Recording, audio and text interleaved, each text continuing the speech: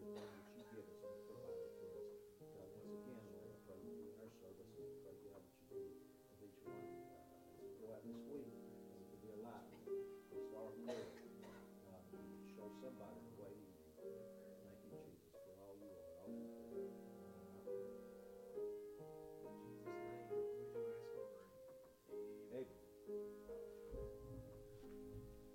All right, we'll take up offering right now.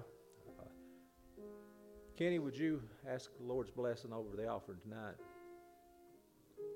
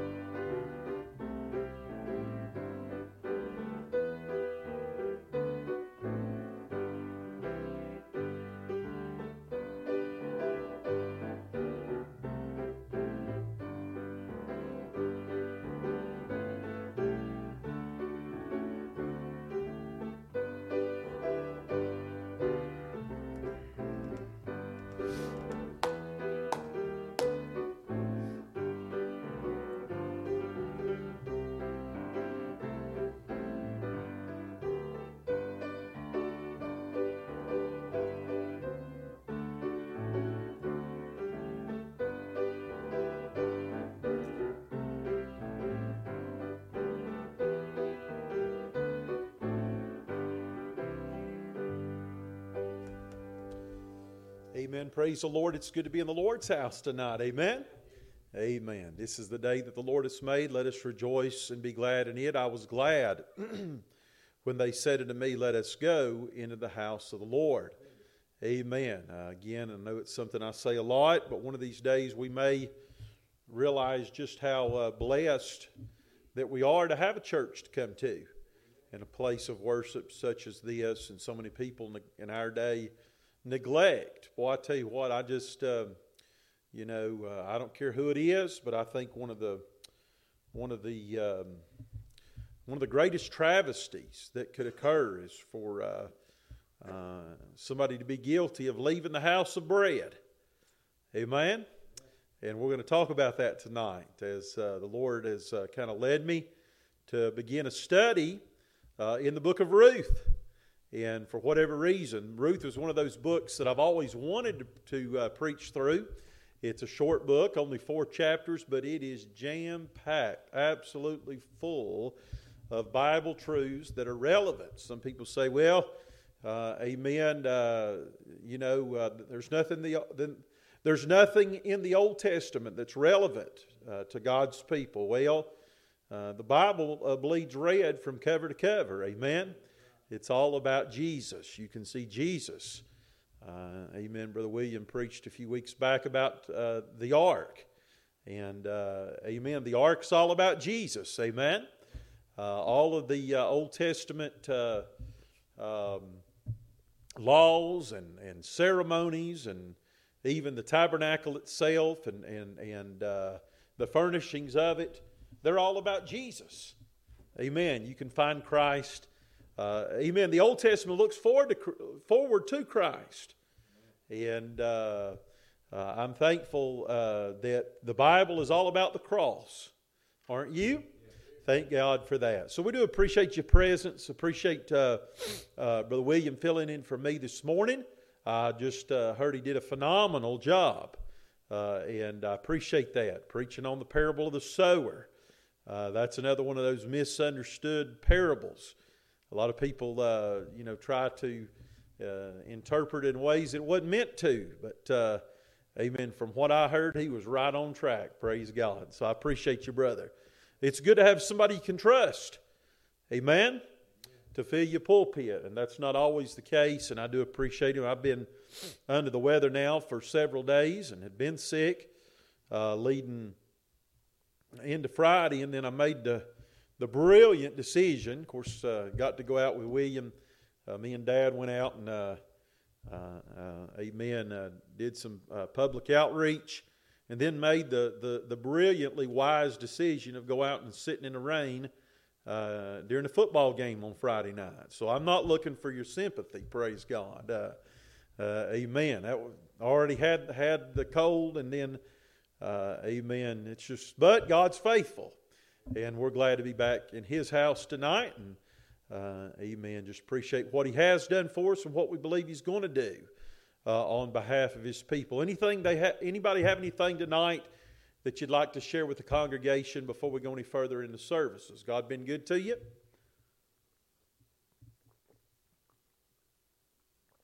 Anybody blessed tonight?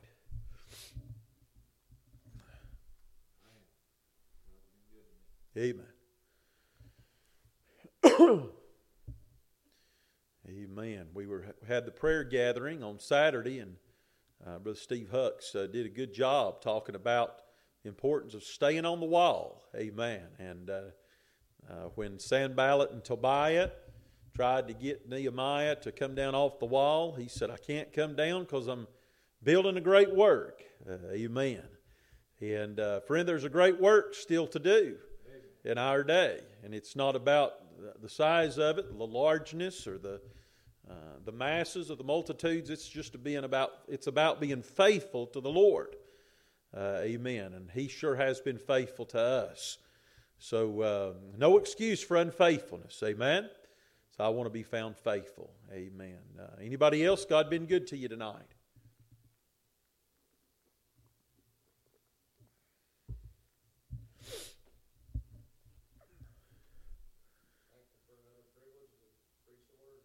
Amen. It is a privilege. People don't understand that, but it is a privilege to get to open up the Bible and preach. That's right. That is true, brother. And I'm afraid, and I must admit I'm guilty sometimes of neglecting what a privilege it is to even preach the Word of God. Even in fact, it's the privilege of all privileges that God would entrust us with His Word. Amen. I want to be true to it.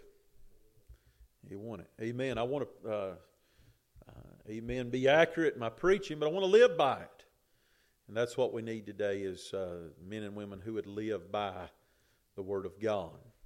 You have anything tonight? Okay. I can.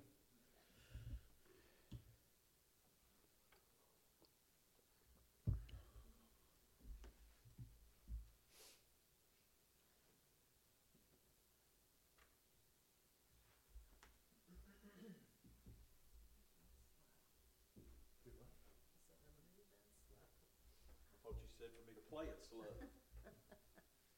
That might be how I sing it.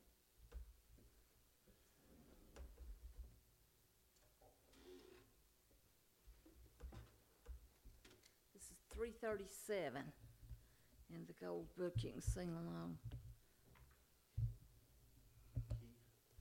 No, I'll just scream it out. You want to go lower? Yeah. Yeah, I'll try it there, and if it's too low, we can go there.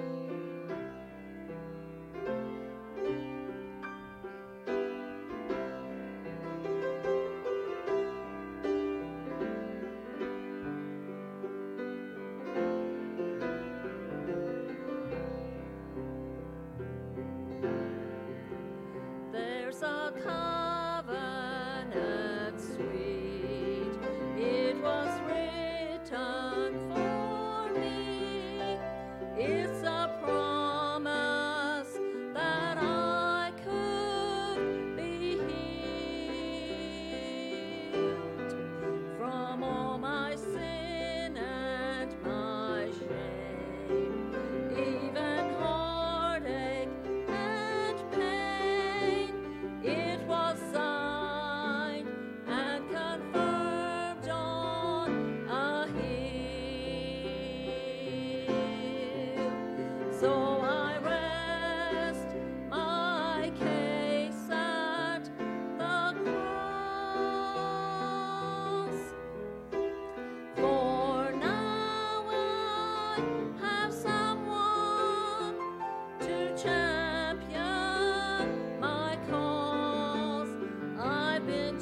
justified, satisfied. I have it all. So I rest my case at the cross.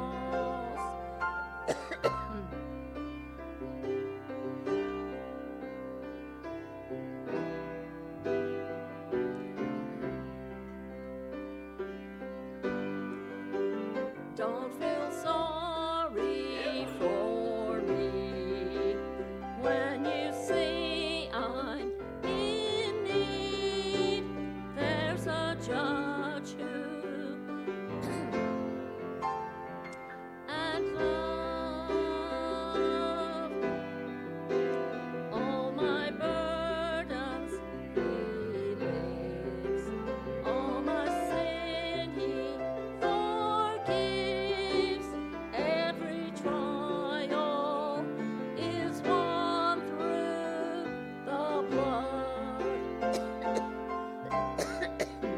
So I rest my case at the cross.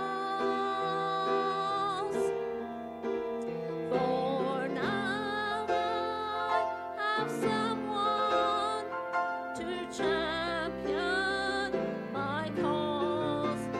I've been justified, being sanctified.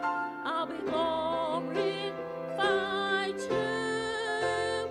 So I rest my case at the cross.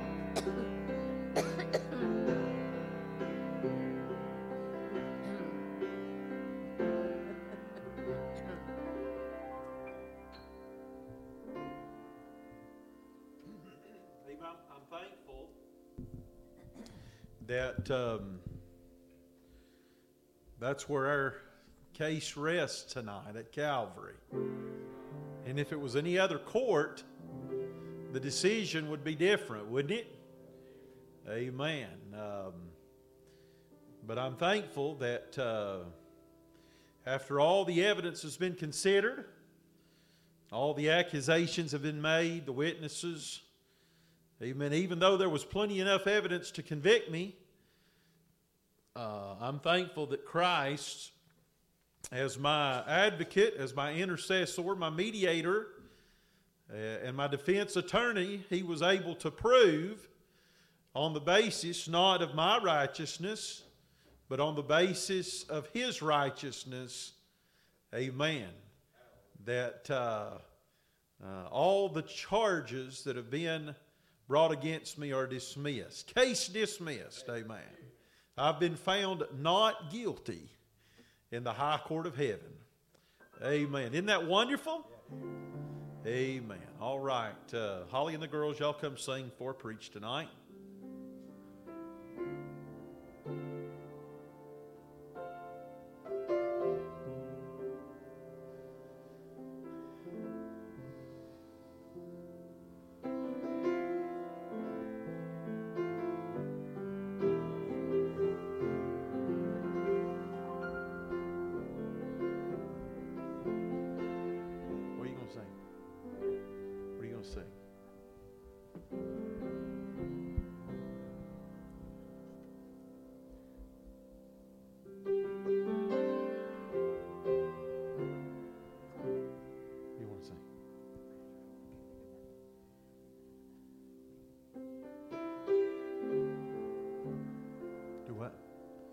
That's fine.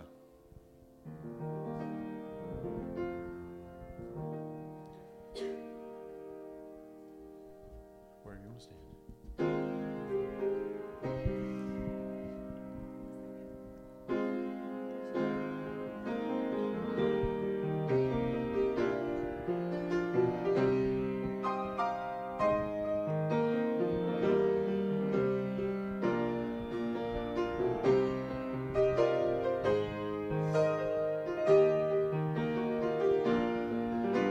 And I can count the broken roads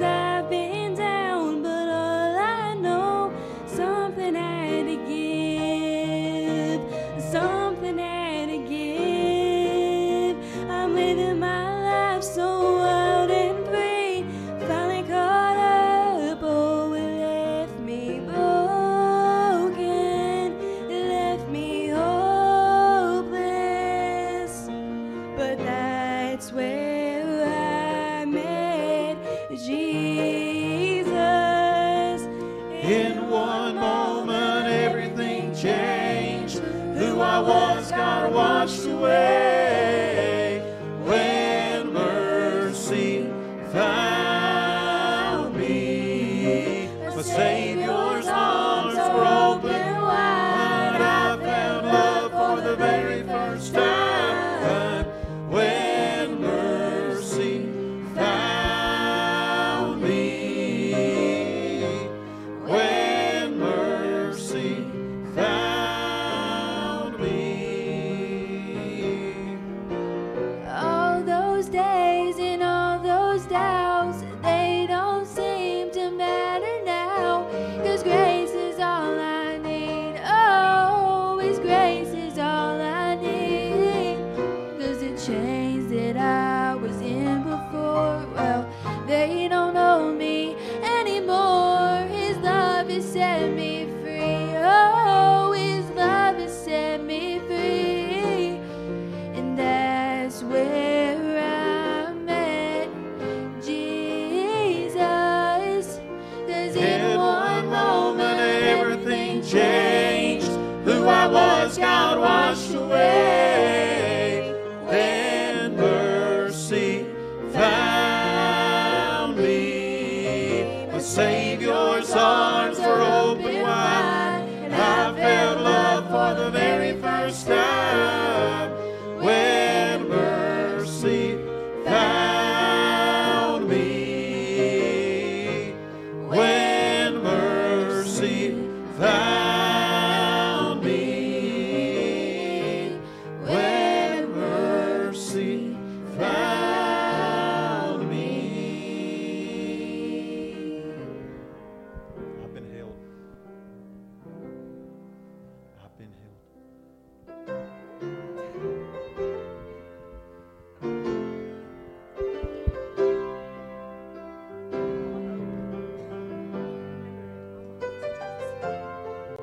And I've been held by the Savior, and I feel fire from above, and I've been down to the river.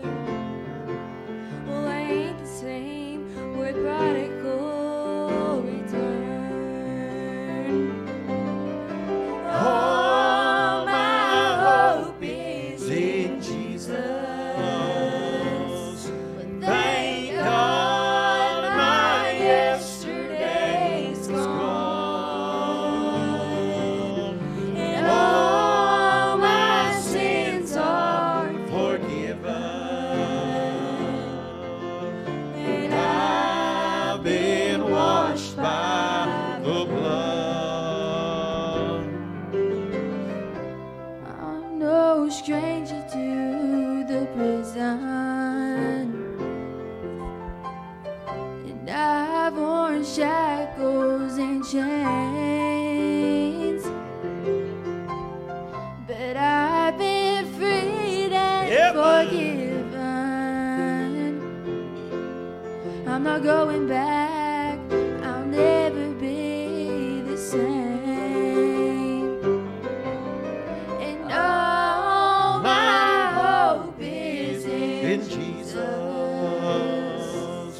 Well, thank God my yesterday's gone, and all my sins are Forgiven. and I've been washed by the blood. There's a kind of thing that just breaks a man and brings him down to his knees. God, I've been broken more than a time or two. Yes, amen. But He picked me up and showed me what it means to be saved. And all my hope is in Jesus.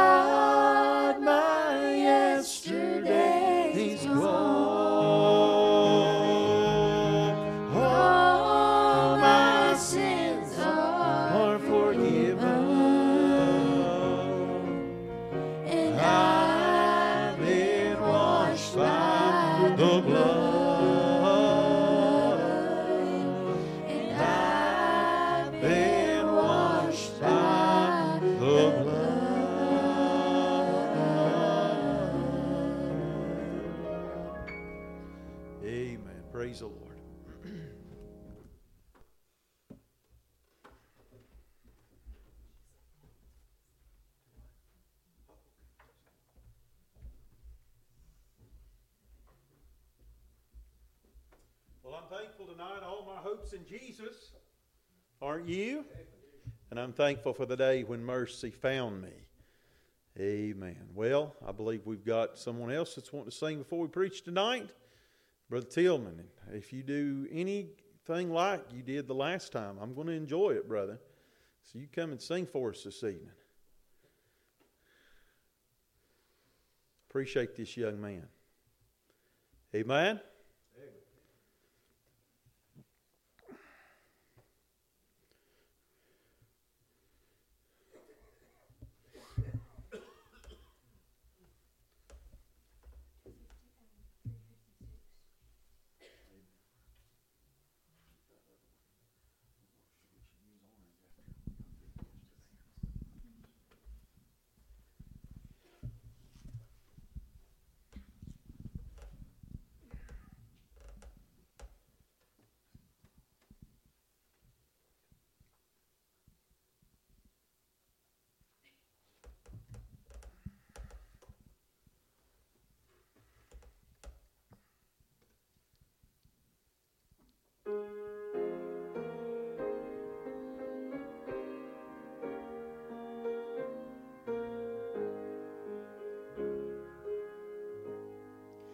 God sent His Son. Amen. They called Him Jesus. Amen. He came to love.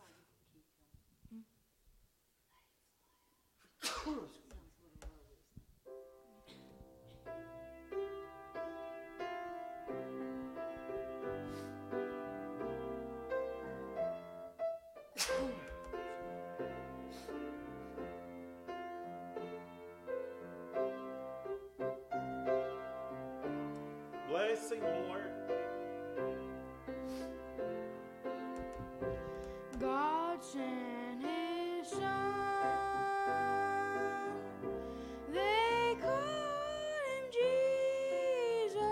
Amen. He came to. Does that feel too high, or is that okay? That's good.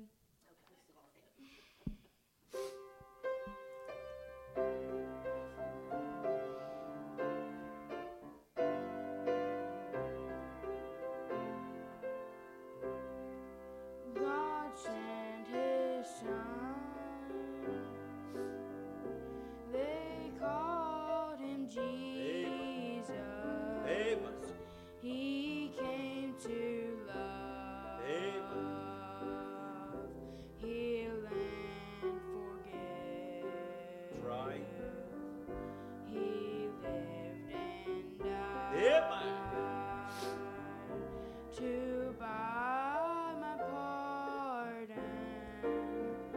An empty grave That's is right. there Yes, to Lord. prove my Blessing, Savior Lord. lives. Help him, Because He lives, I can face tomorrow. That's right. Because He lives, all fear is gone. Because I know who holds the future. Amen. Praise the Lord. And life is worth the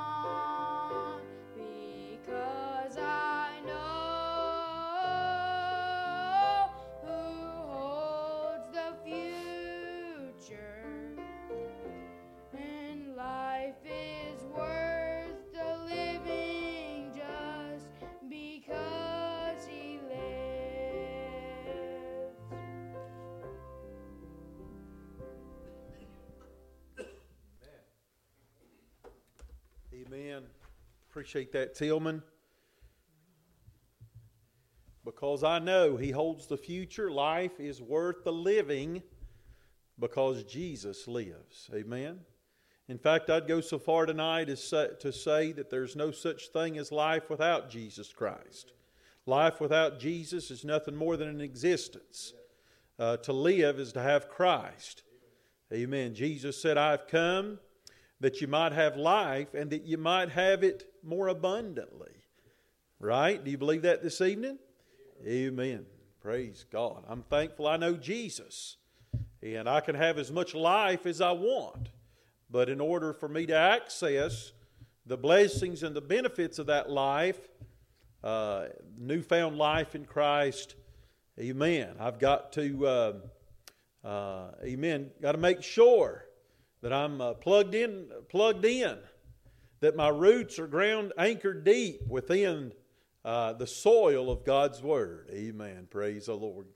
Amen. Anybody else have anything tonight before we preach?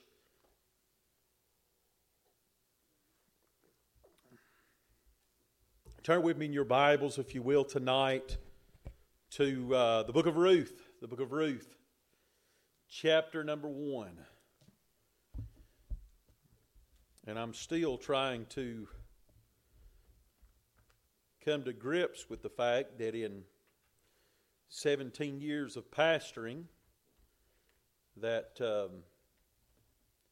just short of 17 years of pastoring, how that I've never actually done a verse by verse or chapter by chapter study of the book of Ruth. And to be honest with you, that's an indictment. Because it is one of the greatest books that are found within the Word of God. Amen. And you say, preacher, what is the theme of the book of Ruth? Well, I think it could be a twofold theme, and that is the benefits and blessings of grace, but also the privilege we have of knowing what it is to be redeemed by our kinsman redeemer. How many of you are thankful that you have a kinsman redeemer? And we probably won't get into that as much tonight as we will just, what led me towards this study was my thoughts on chat number 2. I love chat number 2 of the book of Ruth, and just some events, some circumstances that transpired in my life today, to be honest with you. But, amen, we can't get to chat number 2 until we cover chat number 1. And I definitely, say, preacher, how do you know this is where we're supposed to be? Well, for one reason, it parallels right along with what we've been studying in the book of Jeremiah. This past Wednesday night, we preached on how important it is that we're not guilty of leaving Egypt. Amen? Or going to Egypt, excuse me. Going to Egypt. Don't go to Egypt, whatever you do. And tonight we'll see how, more example of that, not just Egypt, but Moab. Whether you go west or east, anytime you go away from the house of bread, it's not going to end well for you. So, Caroline, turn the pulpit mic off, if you will, please. And if there were a title to tonight's message and these thoughts that are found here, chapter number 1 of the book of Ruth, we might say it this way: are you blessable? Is your life blessable? I was studying, preparing, and the commentary I was using, giving the illustration of how that there was some kind of preacher's fellowship or conference taking place, and they had all gathered to pray. And this old wise, seasoned preacher of the faith, while everybody, they said throughout the prayer time, it had been prayed over and over again, Lord bless us, Lord bless us. And certainly we do want the blessings of God in upon our lives. But all of a sudden the old seasoned veteran preacher spoke up. He said, Lord, would you make us blessable? Help us to make sure we're blessable. Amen? Isn't that good? No doubt about it, friend. The Lord wants to bestow the abundance of His favor in and upon your life. God wants to bless you. In fact, I think we could all say tonight that we're blessed. Amen. God been good to anybody? And certainly we're entering into this Thanksgiving season. By the way, Wednesday night we'll have a special time of fellowship and just a reflection, just an informal Thanksgiving service that will end with observing the Lord's Supper on Wednesday night prior to Thanksgiving. Amen. Thanking God for His past and previous blessings. And I'm thankful for the things God has done for me in the past. But the question is, what's He going to do for me in the future? Well, I think part of the amount and the degree of blessings God bestows upon my life in the future depends upon whether or not I am capable of being blessed, whether or not I'm in the place of blessing. Amen. Whether or not I'm in the condition, spiritual condition, to where my life is capable of receiving the fullness of the blessings that God has to bestow upon us. So let's consider Ruth chapter number 1 tonight, beginning verse number 1. Again, are you blessable? Now it came to pass in the days when the judges ruled that there was a famine in the land. And a certain man of Bethlehem, Judah, went to sojourn in the country of Moab. He and his wife and his 2 sons, and the name of the man was Elimelech, and the name of his wife Naomi, and the name of his 2 sons Mahlon and Chilion, Ephrathites of Bethlehem, Judah. And they came into the country of Moab, and they continued there. Well, when you're guilty of visiting Moab, most likely you'll settle down and you'll stay there for a while. And Elimelech, Naomi's husband, died, and she was left and her 2 sons, and they took them wives of the women of Moab. The name of the one was Orpah, and the name of the other Ruth, and they dwelt there about 10 years. And Mahlon and Chilion died, also both of them, and the woman was left of her 2 sons and her husband. Then she arose with her daughters-in-law, 2 sons, and her husband. Then she arose, with her daughters-in-law, that she might return from the country of Moab. For she had heard in the country of Moab how that the Lord had visited His people in giving them bread. Wherefore she went forth out of the place where she was, and her 2 daughters-in-law with her, and they went on the way to return unto the land of Judah. And Naomi said unto her 2 daughters-in-law, Go return each to her mother's house. The Lord deal kindly with you, as ye have dealt with the dead and with me. The Lord grant you that ye may find rest, each of you in the house of her husband. Then she kissed them, and they lifted up their voices and wept. And they said unto her, Surely we will return with thee unto thy people. And Naomi said, Turn again, my daughters. Why will you go with me? And are there yet any more sons in my womb that may be your husbands? Turn again, my daughters, go your way, for I am too old to have an husband. If I should say I have hope, if I should have an husband also tonight, and should also bear sons, would you tarry for them till they were grown?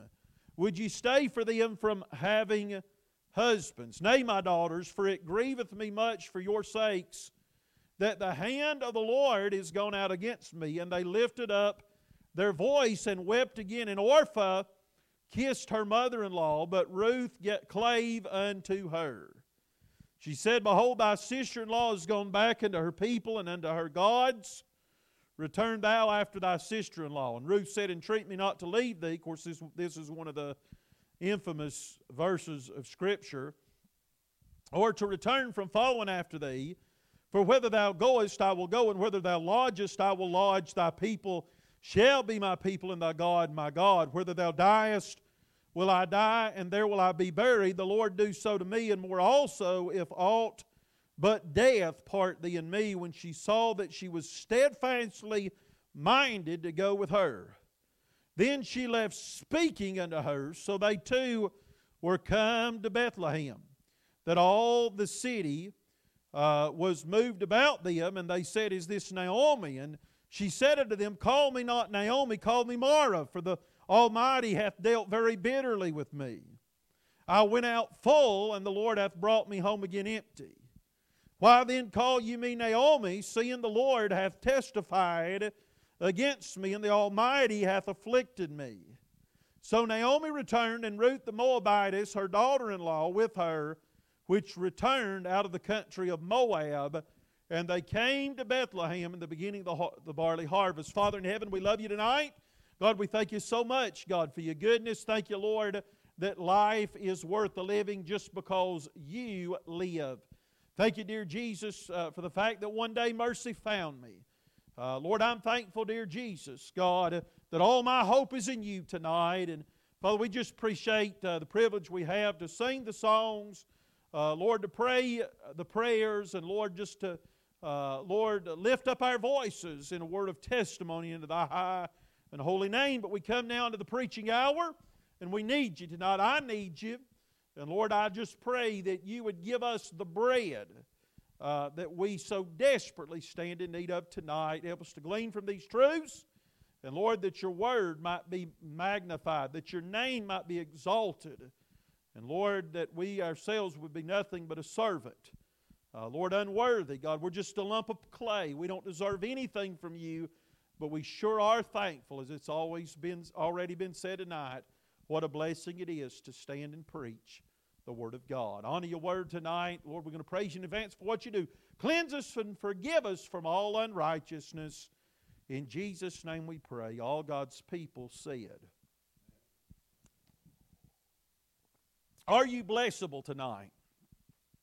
Let's begin. Let's just go right through the chapters, get as far as we can. Begin by noticing what I want to refer to as an oppression. Now it came to pass in the days when the judges ruled. So at this point in time, we know that Israel did not have a king. This is before God had ever appointed a king in over them. And this is following the ministry of Joshua, the book of Joshua. And we know that in the final farewell address of Joshua, chapter number 24, he warned the people what would happen if they ended up departing from the Lord their God and worshiping idols. He commanded them to drive all the inhabitants out of the land, but instead they didn't do that, and they intermingled and they commingled with the Canaanites and the Jebusites and amen, I guess the Mossamites and the Greenvillites, hallelujah. But amen, and as a result of their intermingling, amen, instead of being an influence to the enemy influenced them. And friend, that's what you got to understand. When you tolerate that which is an abomination unto the Lord, that which is contrary to the will and the Word of God, you say, "Oh well, I want to help this person. I want to help be a positive influence on them." Well, you just better be careful, friend, because more times than not, they'll end up influencing you. And they'll have the wrong kind of influence on your life negatively. That's why the Lord tells us to come out from among them and be ye separate, saith the Lord, and touch not the unclean thing. Amen. So as a result, they departed from the true and living God. Even though they committed to Joshua unto the Lord, they said, "We will not forsake the Lord our God. We'll be like Joshua when he made that famous statement. He said, 'Choose ye this day whom you will serve. As for me and my house, we will serve the Lord.'" See, one thing about Joshua is, whether it be the beginning, the middle, or the end of his life, he was a faithful servant. Amen? And that's what I want to. I want to be a faithful servant, not just as a young man, but as an older man as well. Well, they departed, and the Lord had to send down enemies, different enemies, whether it be the Philistines, the Hittites, amen, different groups to temporarily oppress God's people as a form of chastisement, to remind them that they couldn't make it without Him. They needed Him in order to thrive and to prosper. And then as a result of that time of chastisement, God's people would repent and they'd turn back to God until they once again forgot Him. And it's just this cycle that we see occurring over and over again. Yet God periodically would raise up a deliverer. Amen. Samson was one of the judges. Amen. Gideon was one of the judges of whom God providentially and sovereignly raised up to deliver God's people from the hand of the enemy. So that is the context of the book of Ruth. It occurred during a time of oppression when God's people were being oppressed. They had seen their better days. And friend, I want to say to you that the day that you and I are living in, it also is a day of oppression. You say, who are we being oppressed by? Well, we're being oppressed by the enemy, amen. We're being oppressed by the world. Amen. May I remind you, friend, the world is not your friend. The world is your enemy. The world has nothing good to offer you. You cannot trust the world. You can't trust the people of the world. We are to be in the world, but we're not of the world. Amen. It was a time of oppression, and we are certainly living in a time to where the enemy's breathing down the church's neck. A lot of God's people are living lives of intimidation and frustration and discouragement and depression just because the devil's turning the heat up on the people of God. Can I get a witness tonight?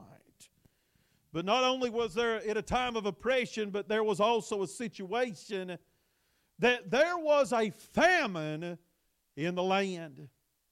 Again, and what was so, and well, no, let's not get ahead of ourselves. The truth of the matter is, even though they were in the will of God, they were within the land that God had promised to them, but yet still God allowed them not only to experience times of oppression, amen, but also times of deprivation.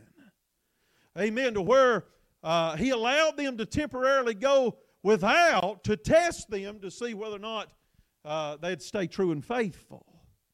There's just, what is it that what they've said, you've heard it said time and time again, there's just some things that we can't do anything about. And, we say, well, I wish I was raised in a different generation, amen, back in the old time days when people had a desire to live for God and when Christianity was a popular thing, so to speak, amen, and boy, we sure are living in tough days. But yet I want to say to you tonight that we're living in the days that God has appointed for us to live in. Amen. And He hadn't promised us it'd be easy. He didn't promise us that there wouldn't be trials and hardships and adversity. So there's some things that we can't do. There's a lot of times we cannot, change our circumstances. Well, there's some things in my life I wish I could change, don't you? There's some things I've done in my life that I wish I could change. But we cannot change the circumstances. What we can do is change how we react to the circumstances of life. What are you going to do during a time of oppression when the enemy is oppressing you? Amen. When God allows. And may I remind you tonight that anything that happens, hey, the devil cannot touch your life unless God gives him permission to do so. Amen. All things work together for good. Amen. My life is not a coincidence. It is not an accident. Amen. But my steps are ordained by the Lord. So there's always a reason for it. I may not always like it, but God's got a purpose. He's got a plan. And a lot of times He just wants to see how I'm going to respond to it. Amen. God develops faith in us by proving Himself faithful to us.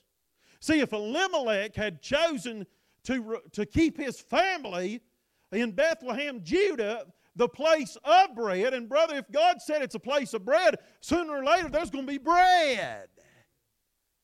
But if Elimelech had said, no, I'm not going to Moab, but I'm going to stay faithful during the time of oppression, during the hard times and during the famine, amen, he wouldn't be, his family wouldn't be in Moab when God sent bread to Bethlehem, Judah. So how are we going to respond to the times of oppression, to the times of deprivation, to the famine? You know, what we want to do is we want to change our circumstances. Amen. We know God gave God gave Naomi a new beginning. We're going to see it at the end of the chapter. But boy, she sure had to go through a lot before he ever did it. Amen. How are we going to respond to the famine? Hey, do you know God can provide for you in the famine? I have yet to see the righteous forsaken, nor his seed beg for bread. But my God shall supply all your needs according to his riches and mercy by Christ Jesus. My God is able to do exceeding abundantly above all that we could ever ask or think according to the power that worketh in us. I'm telling you, friend, we're living in days, and I'm not talking about, amen, right now. We live in a nation of abundance. Amen. God could allow it to end up being a place of poverty, but he's still the same God. Amen. He can provide for you just as easily when there is no bread as much as he can when there's plenty of bread. Hallelujah. Why? Because his coffers are full and his storehouse never runs dry. God's got plenty of grace. Amen. We're going to find that later on. Now there's a location, a certain man of Bethlehem, Judah. By the way, the word Bethlehem, Judah means a house of bread. That's where I want to be, the house of bread. Amen. If you need bread tonight, you know where you need to go, the house of bread. Say, preacher, where's the house of bread? Well, the first place it is your prayer closet. Amen. The Word of God is the book of bread. Do you believe the Word of God is the bread of life? Amen. If your family needs bread tonight, why don't you just get them in the book? No reason for God's people to be underfed or malnourished. Right? You know another good place where you can find bread? God's house. Amen. I tell you what, there ain't nothing like, amen, coming up to the table just like old, help me Lord tonight, just like Mephibosheth. Amen. He was, hallelujah. Amen. He was from the land of Lodabar. Lodabar means a place where there ain't no bread. He had a lot against him, amen. He was crippled. He couldn't even find himself any bread. He was dependent upon somebody else to give him bread to eat. Not only that, he was an enemy of the king. He was one of Saul's sons. But yet David saw fit to show kindness unto Mephibosheth, even though he didn't deserve it. Just like Boaz chose to show kindness unto Ruth, even though Ruth was a Moabitess. Yet there was something about Boaz, or that Ruth, that caught Boaz's eye. Hallelujah. Amen. And amen. David sent Ziba down to Lodabar, brought Mephibosheth, that crippled boy, the place where there's no bread. Amen. He was an enemy of the king, but yet the king saw fit to show favor to him, brought him to the king's house and set him at the king's table. And every single day, Mephibosheth feasted on the fresh bread that was reserved for the king's sons. Amen. Hey, if the Lord did that for Mephibosheth, He'll do that for us. I'm thankful that I know where to go when I need to find bread. You know, God can give you bread during the famine. Isn't that what the Lord did for Elijah at the brook Cherith? He fed him every single day. Amen. He used was it a raven? Amen. To bring fresh meat or bread to eat. And, amen. And even when the brook dried up, God had a widow woman down at Zarephath that only had enough meal to make. Only had enough bread to make one final meal for her and her son. By faith, she fed the man of God, and amen, there was always plenty enough bread at the bottom of the barrel. God can take care of His people even during times of leanness. Amen. Say, preacher, what's your advice? Stay at Bethlehem, Judah. You know, there's times in your life to where the logical thing to do is to leave Bethlehem, Judah. Tuck tail and run, just like the remnant in Judah did after Jerusalem had been defeated. Common sense told them to go to Egypt. God said, stay where I put you. Stay in the will of God. Stay in the place of God. He said, I'll give you what you need. I'll supply you your life with plenty of bread. But he made a decision. He went to sojourn in the country of Moab. Friend, it's never God's will. Moab is a type of the world. Just like Egypt is a type of the world. And it is never, you listen to me tonight, friend, it is never according to the will of God for you to go to the enemy, to go to the world to find what you need spiritually. Amen. The devil said, I got plenty of bread. But it's a counterfeit bread. It's leavened bread. It's bread that'll poison you. Amen. It may taste like the best thing you ever put in your mouth. Amen. But it'll kill you and your family. You better be satisfied with the bread that comes from the Father's house. You help me preach tonight. Amen. I'm telling you, we're living in the great falling away. I believe that. Perilous times. Falling away from the faith. And every one of us are in danger, focusing on the physical and the tangible rather than spiritual, and say, it'd be a lot better off in Moab than it is here at Bethlehem, Judah during the famine. You better tell the devil to take a hike because he's a liar. Ain't no better place. You know what? And boy, I'm getting ahead of myself, but I'm trying to mind the Lord tonight. I believe God's got a message for us from the pulpit to the pew. Do you know, when Naomi came back to Bethlehem, Judah, do you know what the testimony of her friends were? First of all, they couldn't even recognize her. Is that Naomi? Is that the same one that left here? But you know what their testimony was? She left full. She came home empty. But I have a good, and this is just Baileyology, this is just me putting my 2 cents worth. I have a feeling that when Elimelech left Bethlehem, Judah, for Moab, if you would have asked Elimelech, how are things going? He said, I'm empty and I'm going to Moab to get full. He was listening to the lies of the devil. Amen? Listen, you know a lot, what we want to do, we want to pour mouth and talk about how bad our lives are, and amen, and oh man, I wish we're not satisfied and content with the lot that the portion God's give to us and the lot He's bestowed upon us. And I wish I had this, and I wish I had that, and I wish I was here, or I wish I was there. But you know what? Every one of us could probably say we're full tonight. See, the devil wants to convince you that even though you're in Bethlehem, Judah, the house of bread, you're empty. When in reality, you're full if you just look at it through the spiritual eyes rather than tangible. Amen. Anytime you leave the will of God for Egypt or Moab, amen, you'll leave full and you'll come home empty. That's what happened to Elimelech and Naomi. Amen. They sojourned in the country of Moab. Companions. He and his wife and his 2 sons. You know, it's a tragic thing. It's bad enough that Elimelech left the house of bread for Moab, but the greatest tragedy of all is that he took his wife and sons with him. Amen? And you know, that's what's happening in our world today. God's people are leaving the place of bread and taking their family to Moab. You help me preach tonight. Isn't that what's happening? Amen. Parents think that Moab's better than the place of bread. Yeah, man.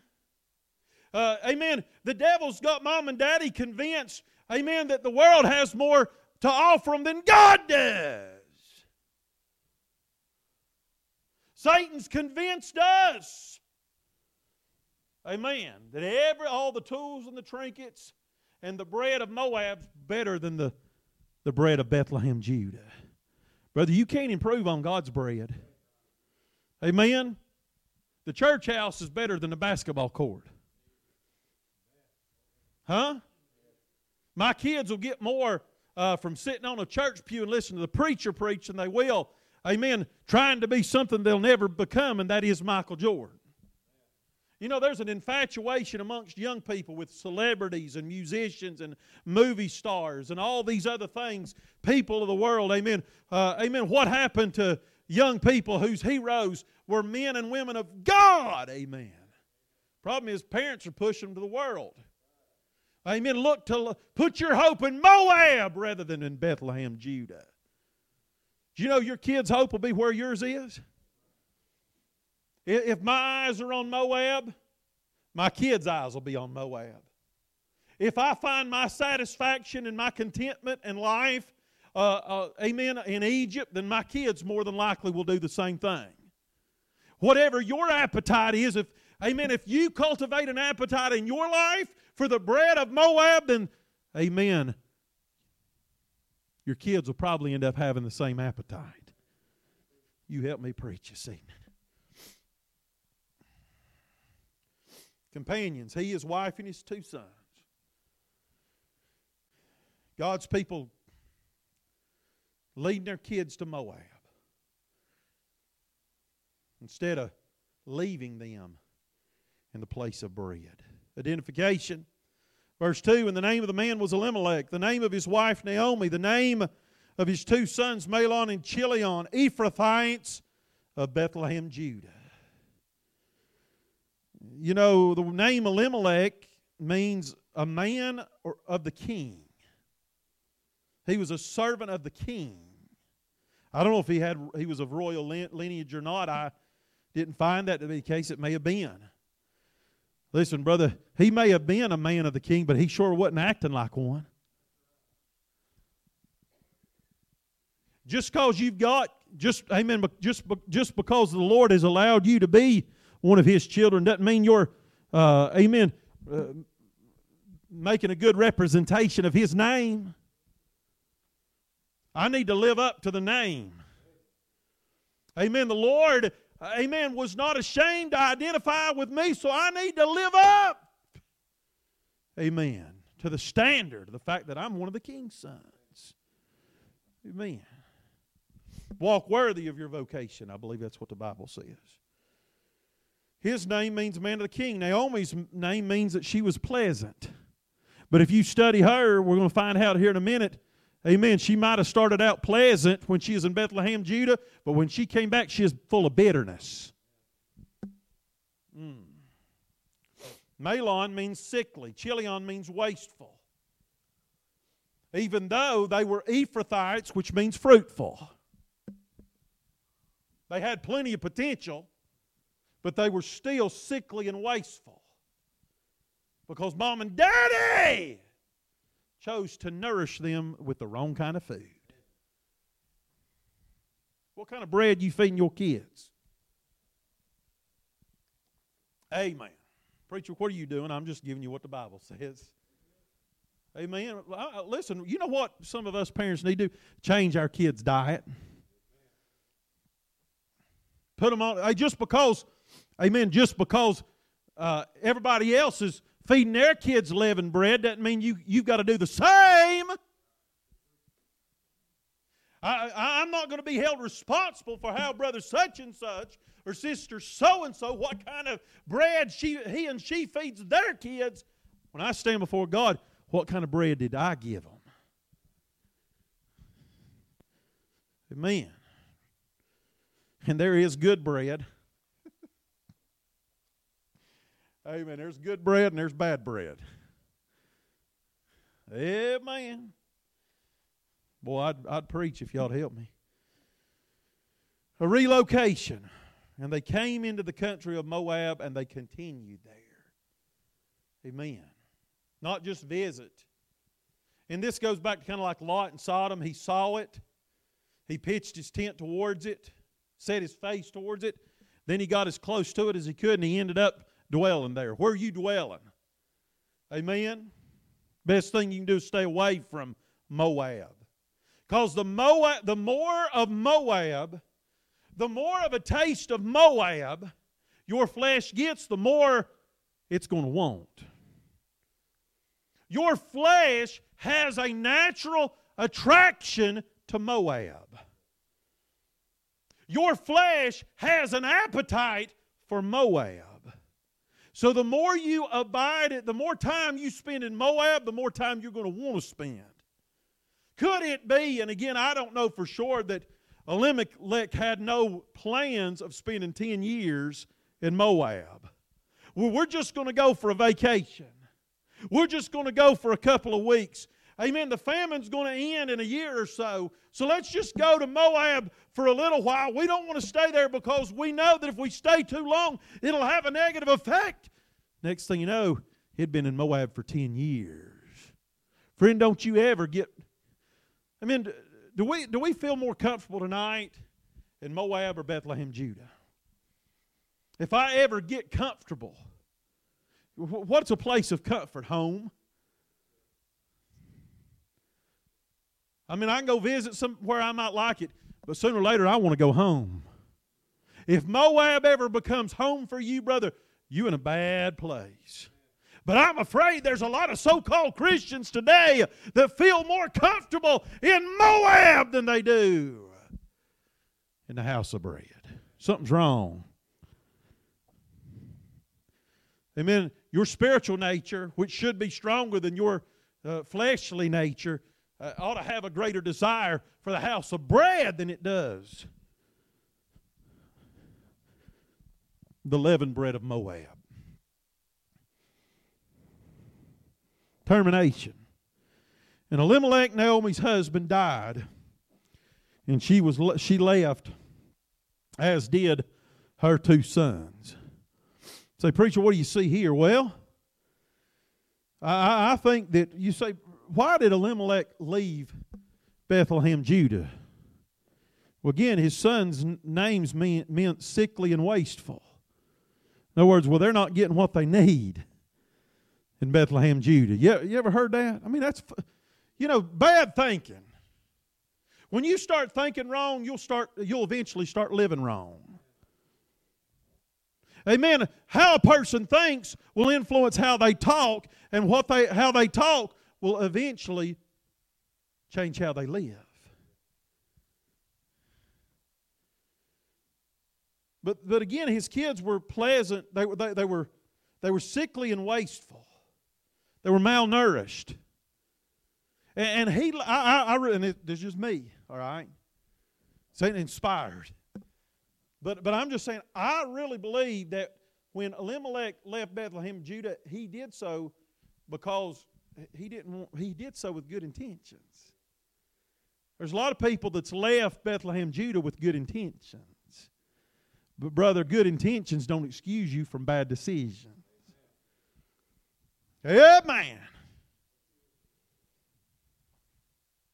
He did so because he was afraid that they would die in Bethlehem, Judah. Again, I don't know for sure, but could it be that the famine then spread to Moab? Kind of like Jeremiah and amen, Nebuchadnezzar. They were afraid of how Nebuchadnezzar would respond and retaliate against the remnant. So they said, we're going to go to Egypt because we'll be safer in Egypt than we will in Judah. Well, what happened? Nebuchadnezzar attacked Egypt, and they had to go through the same thing they'd already went through in Egypt. Man, they had good intentions to escape, to run from their problems. Brother, you can't run for your problems will follow you. Amen. They didn't want their sons to die in Bethlehem, Judah. So they said, we're going to find life. Friend, you'll never find life in Moab. Listen, if God's will is for me to die, I want to make sure I die in the center of God's will. Union. And they took them wives of the women of Moab. Boy, I could say so much more. I may die, but I want to die in the will of God at the time of God's appointment. Could it be that and again, I don't know, could it be that Abimelech, Mahlon, and Chilion might have continued to live longer than what they did live if they'd only remained in the will of God? I don't know. Took them wives of the women of Moab. You go to Moab to be an influence, Moab will end up influencing you. Amen. So I'm going to go to, see, and that's, brother, that is, our methods. People say, well, methods of evangelism aren't important. It's about the message. We can change our methods as long as we stay faithful to the message. Amen. And we want to cater the way we present the gospel to those who are seeker-friendly. Amen. To make sure that they're comfortable with the message.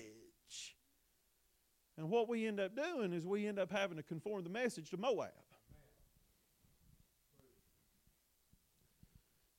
In other words, well, if we're going to help them, see, this is the philosophy of today's church. The philosophy of today's church is we can reach the world by giving them leavened bread.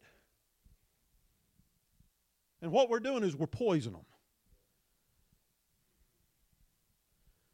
You better make sure that your family's getting the right kind of bread. Amen.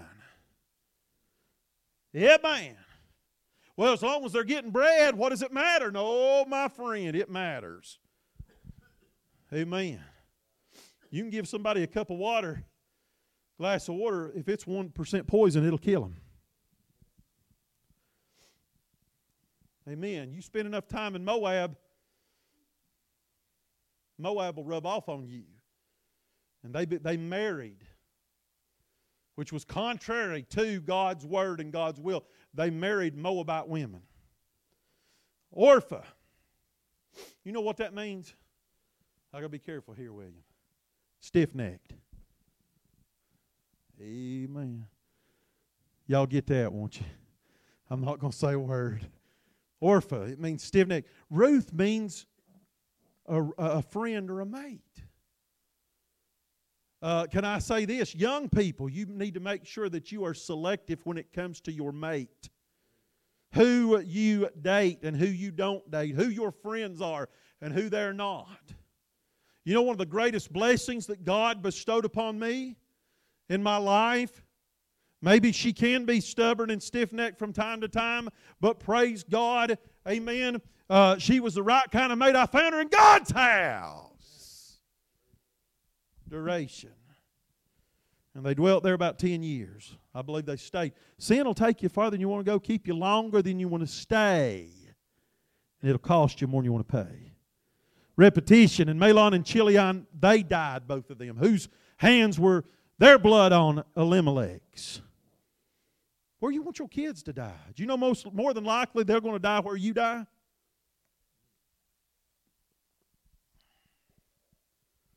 Amen. Does your kids, what kind of narrative are your kids going to have a daddy that he started out in Bethlehem, Judah, and he died in Bethlehem, Judah, or he might have started in Bethlehem, Judah, but he died in Moab? Most likely, if that's where you die, that's where they'll die. Amen. No man dieth unto himself. Amen. They died, both of them, deprivation. And the woman was left of her 2 sons and her husband. She lost everything.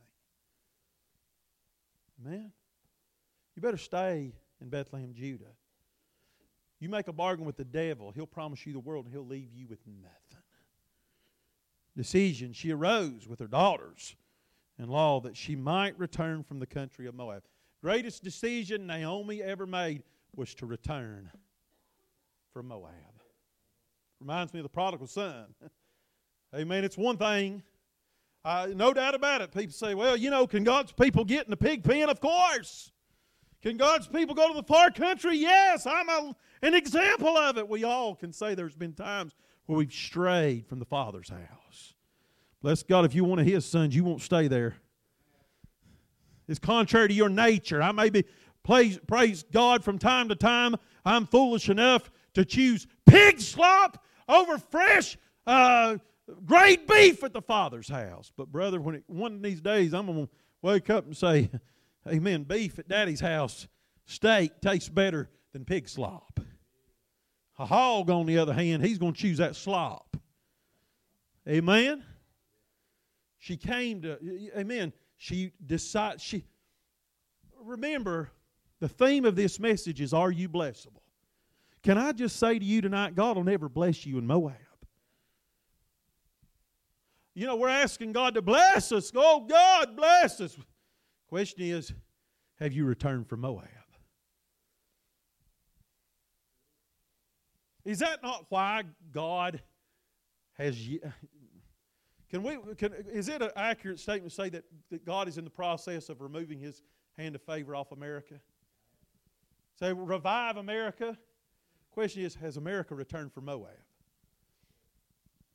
Huh? Bless our families. God bless me more than what I have. Are you blessable? God ain't going to bless you in Moab. You're going to have to get out of Moab and go back to the place of bread. You need manna. God give me manna. Well, God's saying, here it is. Come get it. We want God to do His part and our part. He said, I'll do it, but there's some things you got to do, and you got to repent. Amen. You got to be willing to leave Moab, forsake Moab, and choose Bethlehem, Judah. She returned, visitation. She had heard, verse 6, in the country of Moab, how that the Lord has visited His people. You know, that's why you need to stay in Bethlehem, Judah, even during a famine, because Bethlehem, Judah is a place of bread. You say, I don't have bread right now. Well, you just wait a little while. God will send it to you if you stay faithful. Amen. United Baptist Church, we need more bread. We don't need to go to Moab. Amen. We don't need to start providing. You say, how are we going to fill this church? Well, brother, you could fill it up by giving them, leavened bread. But you'll do it without God's favor. You'll be in it, but God won't. But brother, we just stay faithful. Stay by the stuff. During the hard times, during the times of oppression, and during the times of deprivation, and sooner or later, God's going to prepare a table in the place of bread. And you know, when God starts sending bread to us, other people will come. Other people who are genuinely hungry will come because this world needs bread. Do you hear me tonight? This world needs bread. There are still people out there. They may not be the majority, but brother, I'm telling you, there's men and women in this world. They're looking for bread, and God wants to give it to them through us. He ain't going to give them bread if we choose to go to Moab. We got to stay at the place of bread. Vacation. Wherefore she went forth out of the place where she was. She said, preacher, I'm not happy with where I'm at. I'm not happy with the way things are in my life. Well, what are you going to do about it? Do something about it. You can't, you know what? You keep doing the same thing, you're going to keep getting the same thing. Amen. If where you're at, and I'm not talking about things that we can't change, but brother, if you can change it, change it. If you can fix it, fix it. If you can do something different, do it. And Naomi decided she needed a relocation. And she made probably the decision that saved her life, a devotion, her 2 daughters-in-law with her, and they went on the way to return unto the land of Judah. Now, Naomi just wasn't responsible for herself. She was responsible for her daughter-in-laws, Orpah and Ruth. Now, I'm not going to read the next 5 verses, 8 through 13. But basically, when they began to follow her and, both expressed an interest to return with her, Naomi, back to Bethlehem, Judah, she recommended for them to stay in Moab. Now, can I say to you that was a wrong recommendation? And we even see here that when she deals with Ruth, after she's dealt with Orpah, she says, go back to your gods. See what happens when you go to Moab? It clouds your thinking. You start thinking wrong. Amen. You start receiving the wrong kind of counsel. Amen. There's an absence of wisdom and you're blind concerning the truth. But and I don't know, but man, I'll tell you, it did hit me like a brick. Why didn't Naomi want Orpah and Ruth to go with her back to Bethlehem, Judah? One scholar that I read after said this, amen, because them being with her would be a they'd be telling on her. Amen, revealing her sins. Where'd these girls come from? They ain't Jews, they're Moabites. Who's been in Moab? What you been doing while you there? I don't know, but it's a good thought. But there's a reason why Naomi was so persistent in trying to keep her daughter-in-law from coming to Bethlehem, Judah with her. Could it be she was more interested in covering her sins than she was seeing their soul saved? For it grieveth me much for your sakes that the hand of the Lord is gone out against me. Now we see here this inkling, this idea that God was somehow against Naomi. No, God wasn't against Naomi. The problem was she was living outside the favor of God.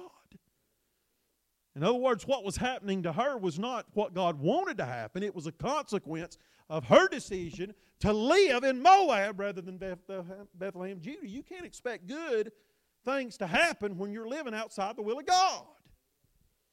You want to reap what you sow, brother. An evasion. And they lifted up their voice and wept, and Orpah kissed her mother-in-law. She left. Orpah died and went to hell. And part of it could be blamed on her mother-in-law. Amen. How many kids are going to go to hell because mom and daddy pushed them towards Moab? There's a lot of preaching in this, isn't there? Amen? You better be making sure that, because I promise you, the current of the world, the pull of the world, the tug is pulling them towards Moab. And if you're not pulling them away from Moab, they don't stand a fighting chance. Most parents, sadly, including a lot of Christian parents, are pushing their kids more. They're influencing their kids more to set their face towards Moab and to live in Moab and to find bread in Moab than they are Bethlehem, Judah. Evasion. And they lifted up their voice and wept. She left adhesion, but Ruth clave unto her. Again, her name means a friend or a companion. One that would stick with her. That's the kind of people we need. People that stay by the stuff. Persuasion, she said, behold, thy sister-in-law is gone back unto her people and unto her gods. You go with her. What kind of advice is that? A determination. 16 and 17, Ruth said, entreat me not to leave thee or return from following after thee, for whither thou goest I will go, whither thou lodgest I will lodge, thy people shall be my people, thy God my God. Where thou diest will I die, and there will I be buried. The Lord do so to me, and more also, if aught but death part thee and me. Did you know odds were stacked against Ruth? Ended up in Bethlehem, Judah.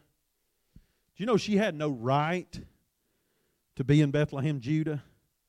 In fact, the law commanded that she was not supposed to be in Bethlehem, Judah. But she went anyway. And she found grace in a place where she wasn't fine.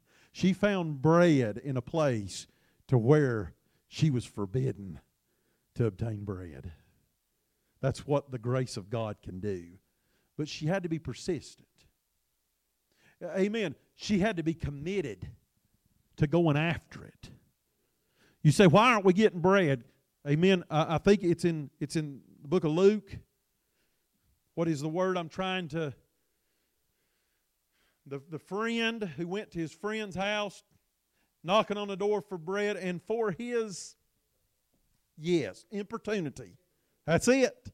That's it. Great minds think alike. Now, listen. That word means persistent. In other words, she didn't quit knocking until they got the answer. Yeah, you know, the devil, you know the problem? You know why a lot of our kids are ended up in Moab? Because the devil's more persistent in has more importunity to drag them to Moab than we do to get them to Bethlehem, Judah.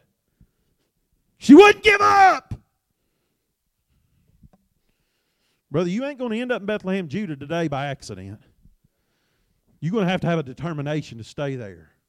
Your kids are not going... You know what happens today? Amen. We say, well, I want my kid... And I think that a lot of times we have good intentions. I want my kids to turn out right. I want my kids to end up living for God. But yet, their whole childhood, we feed them a diet of Moab. And then we wonder why they end up in Moab.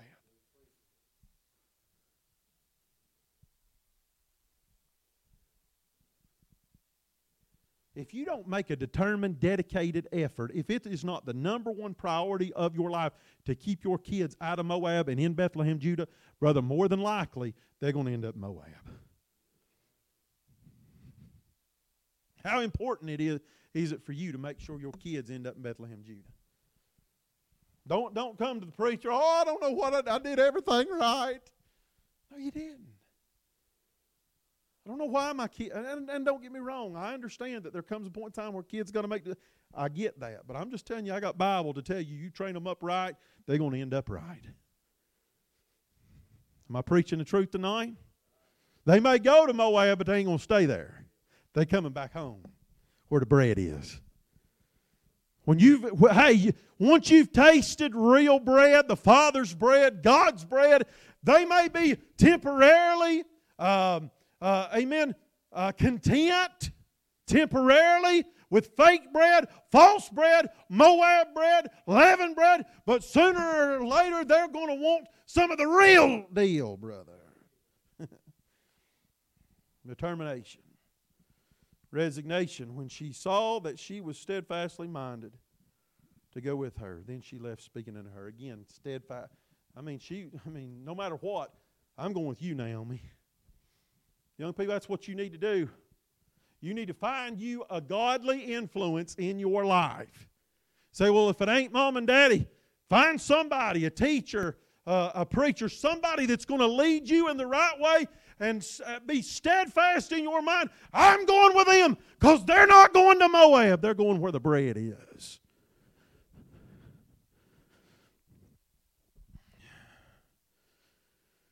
Vacation. She went forth out of the place where she was. Wait a minute, we've already done that, haven't we? Reaction, verse 19. We can go through all that again. They two went until they came to Bethlehem, and it came to pass when they were come to Bethlehem, all the city was moved about them, and they said, is this Naomi? They didn't even recognize her. Amen? Brother, I'm just telling you, Moab will promise you the world and leave you empty. Ain't nothing going to... You may start out good. That's what the devil does. The devil wants to sell you a lemon. But what he does, he washes it real good, waxes it, cleans it up, makes it look like the best deal in the world. But then the moment you get it off the parking lot, it's going to fall apart. Ain't nothing... there's nothing good in Moab. Moab is not for you. Moab is against you. Moab is not your friend. Moab is your enemy. Disposition, she said unto them, call me not Naomi, call me Mara. The word Mara means bitter. It's the same word, amen, after the Israelites had crossed the Red Sea. They came to bitter water. You know, from time... I don't know if I'm glad I preached this. Hey, you know, from time to time you're going to experience some bitter water in your life. That don't mean you got to be bitter.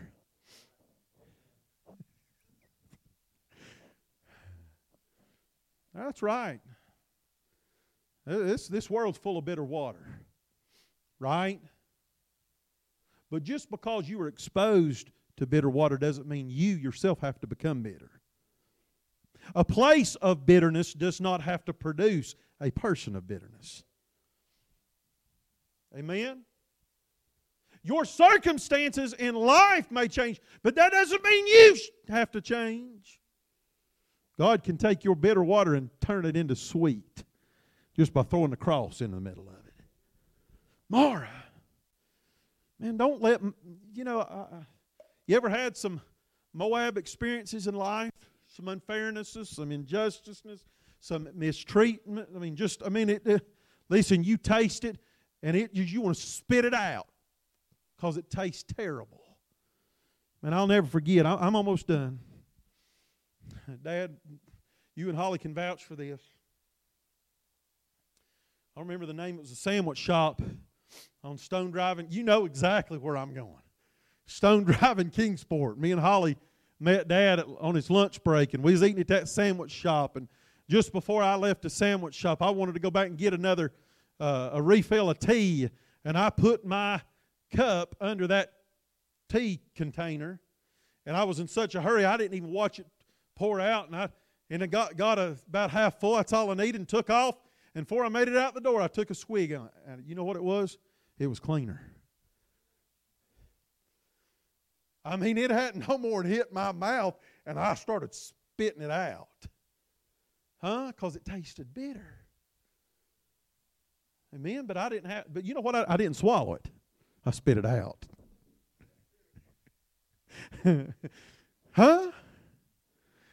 I didn't dwell on it.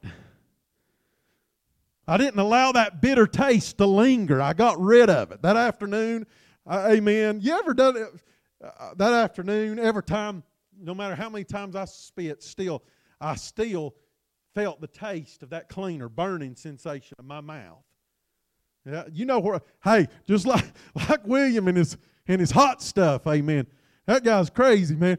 Amen. Listen, you taste that hot stuff and it'll stay with you the rest of the night. No matter what you drink, no matter how hard you try, you can't get rid of it. Keep spitting it out, brother. Because you swallow it, it'll stay with you. Amen. There's going to be some bitter places in life. But just because I go to a place of bitterness does not mean I have to become a bitter person. Naomi, again, what did her name mean? What did her name mean? Pleasant. She was a pleasant person, but she allowed her experience and her circumstance in Moab to turn her into a bitter person. Man, there's a lot of pleasant people that become bitter because they allow bitter seasons to make them bitter instead of making them better. Well, we all need to be on the altar. Attribution for the Almighty hath dealt bitterly. No, He hadn't. God hadn't done anything to her. You know, there are sometimes bitter seasons are just part of life, but you know there's some bitter seasons, there's some bitter water you could avoid if you just stay in Bethlehem, Judah. Sometimes we can't blame God. We got to say it's my fault. And I went out full, and the Lord hath brought me home again empty. No, my friend. God didn't bring her home empty. It was just the consequences of the sins of her husband. And who knows, maybe she had an influence. We're getting ready to see in Jeremiah, I'm getting ready to preach the women here in a week or two, because the women, the Bible says this, the people ended up in Egypt because of the husbands were influenced by their wives.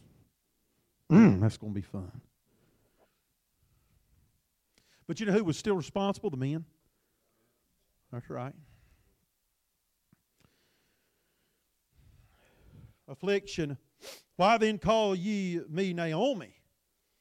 Pleasant, seeing the Lord hath testified against me, and the Almighty hath afflicted me. God ain't testifying against you. The fact that you got a Moabitess with you is all the testimony you need of where you've been and what you've been doing. Amen. And it's a lot of times when we're afflicted by the consequences of our own sin. Reunion. Naomi returned. Oh my. Let's end it on a good note. You see, she returned. Friend, listen, you live long enough, you're going to go to Moab. Most likely. But brother, it's up to you how long you stay. Best thing you can do is come to yourself and go back to Daddy's house. Get back to Bethlehem, Judah, because the longer you stay, the worse it's going to get. I'm thankful, and I was talking to somebody today that said, boy, I'm thankful for passage of Scripture. If we confess our sins, He's faithful. He's just to forgive us and to cleanse us from all unrighteousness. You may get in Moab. You don't have to stay there. She returned with her daughter-in-law with her, which returned out of the country of Moab. Parents, don't ever give up on bringing your kids out of Moab. I've not experienced that yet. But every godly parent, it's a fear that they have watching their kids leave Bethlehem, Judah, and going to Moab. So, well, it's my fault because I exposed them with too much Moab. Well, but did you come home? Well, yeah, I came home. Well, now all you can do is do everything within your power to keep trying to get your kids. Don't ever give up. They'll return. Amen? Miss Ellen's a testimony of that. Amen. Don't ever give up on your family getting out of Moab and coming home to Bethlehem, Judah. Finally, occasion. Verse 22, listen, and they came to Bethlehem in the beginning of barley harvest. They were hopeless. I mean, do you understand the odds that were against Naomi and Ruth? They've lost their husbands, and that day, that right there, I mean, back in that day, the women were totally dependent upon the men. And basically, to be without a husband was to be at risk of starvation. Didn't have a provider, didn't have nothing. And Ruth was a Moabitess. But yet God was bringing her into a season of harvest. Coming out of a place of bitterness into a new beginning, a place of harvest. Barley harvest. And she's getting ready to get her wagon loaded full of handfuls on purpose of grace. Friend, you may be in a season of bitterness right now. Just make sure you're blessable. And just wait on it, because you stay at the house of bread. But listen, don't be the one that you hear about it and you miss out on it because everybody else is getting in and you're missing out because you ain't where you're supposed to be. But you make sure that you're rooted and grounded in the place of bread, Bethlehem, Judah. Stay out of Moab. Sooner or later, there's going to be a harvest season. Whatsoever a man soweth, that shall he also reap. You reap Bethlehem, Judah, into the lives of your children, sooner or later, you're going to reap some bread. There's hope tonight, church. Give you this illustration, and I'm through. Been a tough weekend. Tough weekend. Devil hits you when you're sick a lot of times, doesn't he? Devil hits you when you're sick, when you're tired. Amen. Just like he did Elijah. Devil hit me. Felt sorry for myself. Amen. Pretty bad shape till about 2:30 this afternoon.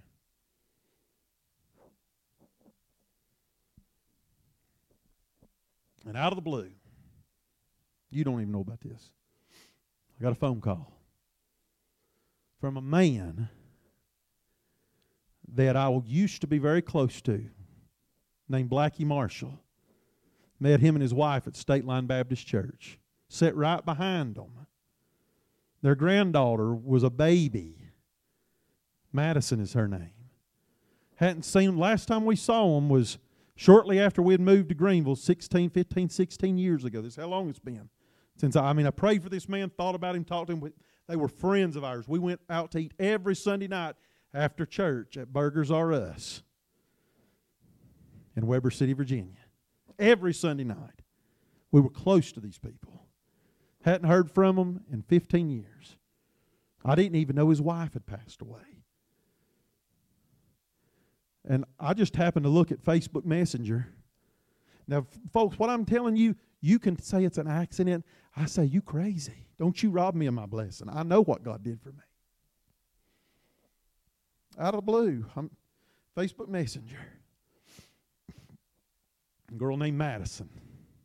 Same little girl. It was She used to be a baby. Now she just graduated her master's degree from East Tennessee State. She said, do you know about a man by the name of Blackie Marshall? He's my granddaddy, and he's wanting to talk to you.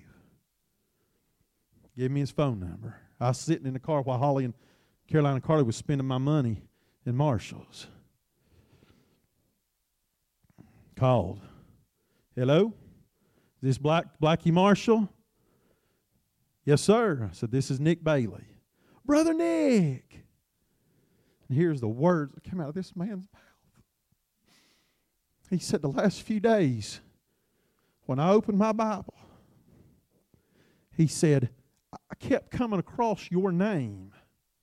He said, I always write in my Bible the sermons. And he said, I kept coming across your name. The first sermon I ever heard you preach at State Line, something just told me I needed to call you. And brother, that might not be a blessing to you, but for this fella that was in the place of Elijah, having a pity party, feeling sorry for myself, just to hear from a man that I prayed for and that I consider a true friend of mine right at the very moment that I needed to hear from him. Brother, that was some handfuls of purpose on bread that breathed just a little bit of life into this preacher to get me back in church and preach the Word of God tonight. That's what God does. God will give us what we need when we need it. And Lord willing, before Christmas, I'm going to go up there and visit with him and spend a little time rehashing the good old days. And I said, Brother Blackie, I said, do you remember that time when in the church service when the preacher was preaching and he made the mistake of asking how many people in the church have ever been to jail, and 3/4 of the congregation raised their hand. He said, yeah, and I was one of them. And oh, we just had a time of blessing and a time of fellowship. Just because God can take your bitterness, place of bitterness, and take it and turn it into a Bethlehem Judah experience. Let's all stand tonight. Father in heaven, I've done my best to preach the Word of God. Lord, I love you and I thank you and I praise you. Lord, I'm trusting that this study is going to be a blessing to us. Lord, it's already been a blessing to me. Lord, help us all to heed the lessons and the warnings. Father, the devil tells us we need to go to Moab. Help us to remember we may go, but we'll never be better off because of it. Help us to stay in Bethlehem, Judah during the times of oppression, during the times of deprivation, believing that in your will and your time, you will provide bread as long as we are in the place to where we can find bread. In Jesus' name we pray. All God's people said, amen, as Pam plays tonight. You mind the Lord if God would have you to come to the altar. The altar's open here this evening.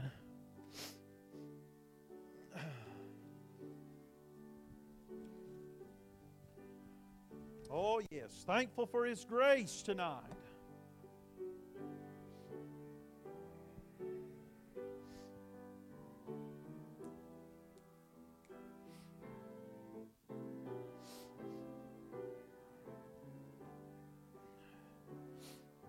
Sing now, grace, grace, God's grace, grace that will pardon and cleanse within.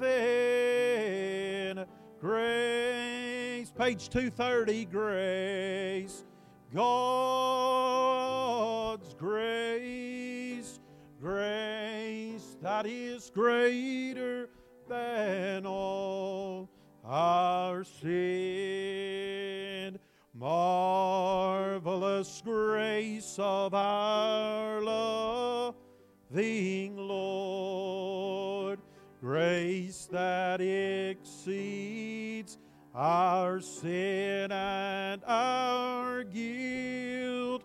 Yonder on Calvary's mount outpoured, there where the blood of the Lamb was spilt on the second seed, and despair like the sea waves cold threaten the soul with infinite loss. Grace that is greater, yes, grace untold, points to the refuge, the mighty cross. Third, dark is the stain that we cannot hide. What can avail to wash it away? Look, there is flowing a crimson, thank God, whiter than snow you may be today. And the last, a marvelous, infinite, matchless grace, freely bestowed on all who believe. You that are longing to see His face, will you this moment His grace receive? Sing now, grace, grace, God's grace, grace that will pardon and cleanse within. Grace, grace, God's grace, grace that is greater than all. Sing it one more time, the chorus now. Grace,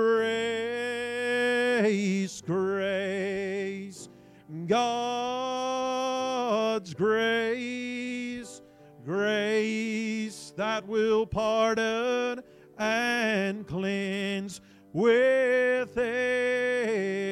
Grace, grace, God's grace, grace that is greater than all our sin. And if that's the testimony of your life tonight, would you say amen? Thankful for the amazing grace of God. Where sin abounded, grace did much more abound. It sure has been good to be in the Lord's house. Again, I appreciate Brother William preaching for me this morning. Amen. And I'm going to ask him tonight to dismiss us in a word of prayer before we close.